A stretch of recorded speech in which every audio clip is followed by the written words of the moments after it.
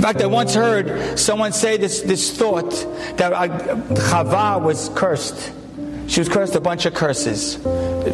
Child labor, baby, whatever. And she was also told that she sort of has to be somewhat subservient to her husband.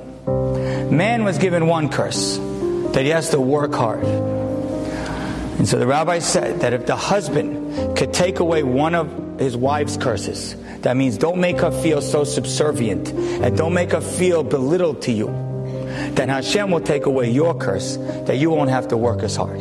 If you could take away hers, God will take away yours.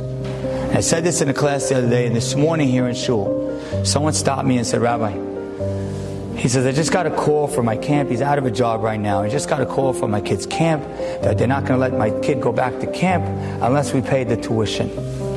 And I spoke to my wife. What happened? It was a misunderstanding. We should have paid. Well, I talked to her and I said, you know what? I'm going to talk to her as calm as I can, even though she might have made some mistake and there was some frustration. He said, because I know what's on her mind. I don't have a job right now. It's more confusing for her. It's more fearful for her. There's more guilt in her head. So I said, you know what? I'm just going to speak calm. He says, we sent the camp the money, whatever. He says, an hour later, I get a phone call from 2 random old customers that want to buy the junk that I have left over from my old job. He says, Rabbi, it was junk. I don't think anyone would ever want to buy it.